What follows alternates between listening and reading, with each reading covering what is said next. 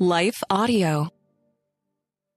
The opportunity to read and study God's Word is one of the greatest privileges He's given us as His children. I'm so grateful for moments like this when we're blessed to be able to pause and spend a few minutes together reading the Scriptures. Before we begin our reading, let's take a quick second to hear from our sponsors, and then we'll jump right into today's chapter. Hi, everyone. If you've been injured in an accident that was not your fault, listen up. We have legal professionals standing by to answer your questions for free. Call now and find out if you have a case and how much it's potentially worth. Call 800-497-4410. I'm here with spokesman John Wolf. So, John, tell everyone listening who should call right now. Well, Maria, first off, thank you for having me here. It's always nice to answer the listeners' questions.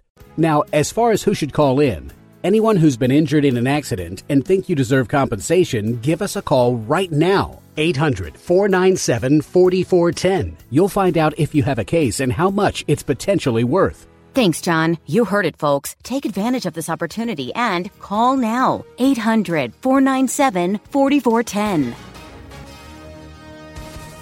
Advertisement sponsored by Legal Help Center. May not be available in all states. You're listening to the Chapter a Day audio Bible. I'm John Stange, and today we're in Jeremiah chapter 3. And we'll be reading from the English Standard Version. If a man divorces his wife, and she goes from him and becomes another man's wife, will he return to her? Would not that land be greatly polluted? You have played the whore with many lovers, and would you return to me, declares the Lord? Lift up your eyes to the bare heights and see. Where have you not been ravished? By the waysides you have sat awaiting lovers, like an Arab in the wilderness. You have polluted the land with your vile whoredom. Therefore the showers have been withheld, and the spring rain has not come. Yet you have the forehead of a whore. You refuse to be ashamed. Have you not just now called to me? My father, you are my friend of my youth. Will he be angry forever? Will he be indignant to the end? Behold, you have spoken, but you have done all the evil that you could. The Lord said to me in the days of King Josiah, have you seen what she did, that faithless one, Israel? How she went up on every high hill and under every green tree, and there played the whore. And I thought, after she has done all this, she will return to me. But she did not return, and her treacherous sister Judah saw it. She saw that for all the adulteries of that faithless one, Israel, I had sent her away with a decree of divorce. Yet her treacherous sister Judah did not fear, but she too went and played the whore. Because she took her whoredom lightly, she polluted the land, committing adultery with stone and tree. Yet for all this, her treacherous sister Judah did not return to me with her whole heart, but in pretense, declares the Lord. And the Lord said to me, faithless Israel has shown herself more righteous than treacherous Judah. Go and proclaim these words toward the north and say, return, faithless Israel, declares the Lord. I will not look on you in anger, for I am merciful, declares the Lord. I will not be angry forever.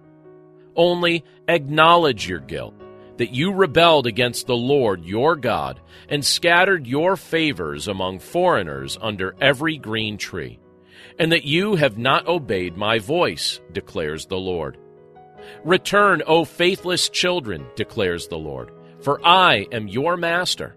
I will take you, one from a city and two from a family, and I will bring you to Zion. And I will give you shepherds after my own heart, who will feed you with knowledge and understanding.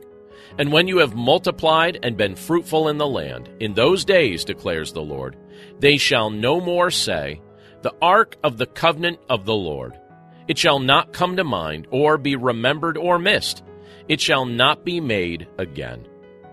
At that time Jerusalem shall be called the throne of the Lord, and all nations shall gather to it, to the presence of the Lord in Jerusalem, and they shall no more stubbornly follow their own evil heart. In those days the house of Judah shall join the house of Israel, and together they shall come from the land of the north to the land that I gave your fathers for a heritage. I said, how I would set you among my sons, and give you a pleasant land, a heritage most beautiful of all nations. And I thought you would call me my father, and would not turn from following me.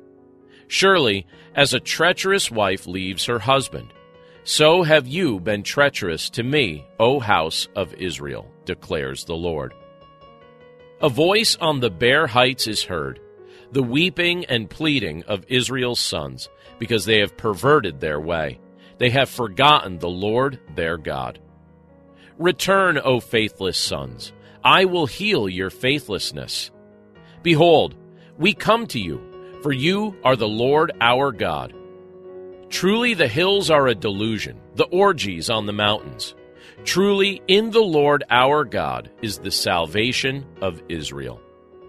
But from our youth the shameful thing has devoured all for which our fathers labored, their flocks and their herds, their sons and their daughters. Let us lie down in our shame, and let our dishonor cover us. For we have sinned against the Lord our God, we and our fathers, from our youth even to this day, and we have not obeyed the voice of the Lord our God. Let's pray. Lord, we thank you for your word, and we thank you for the privilege that it is to be able to read a confrontational scripture like this. Lord, it's clear that you were speaking in forceful language with the intent to get the attention of your people.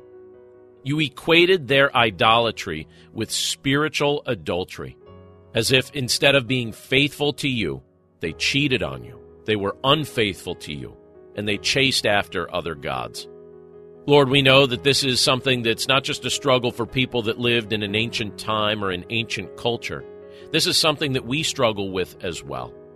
So often we mistakenly believe that false gods of all different kinds can somehow bring peace to our hearts or satisfaction to our souls.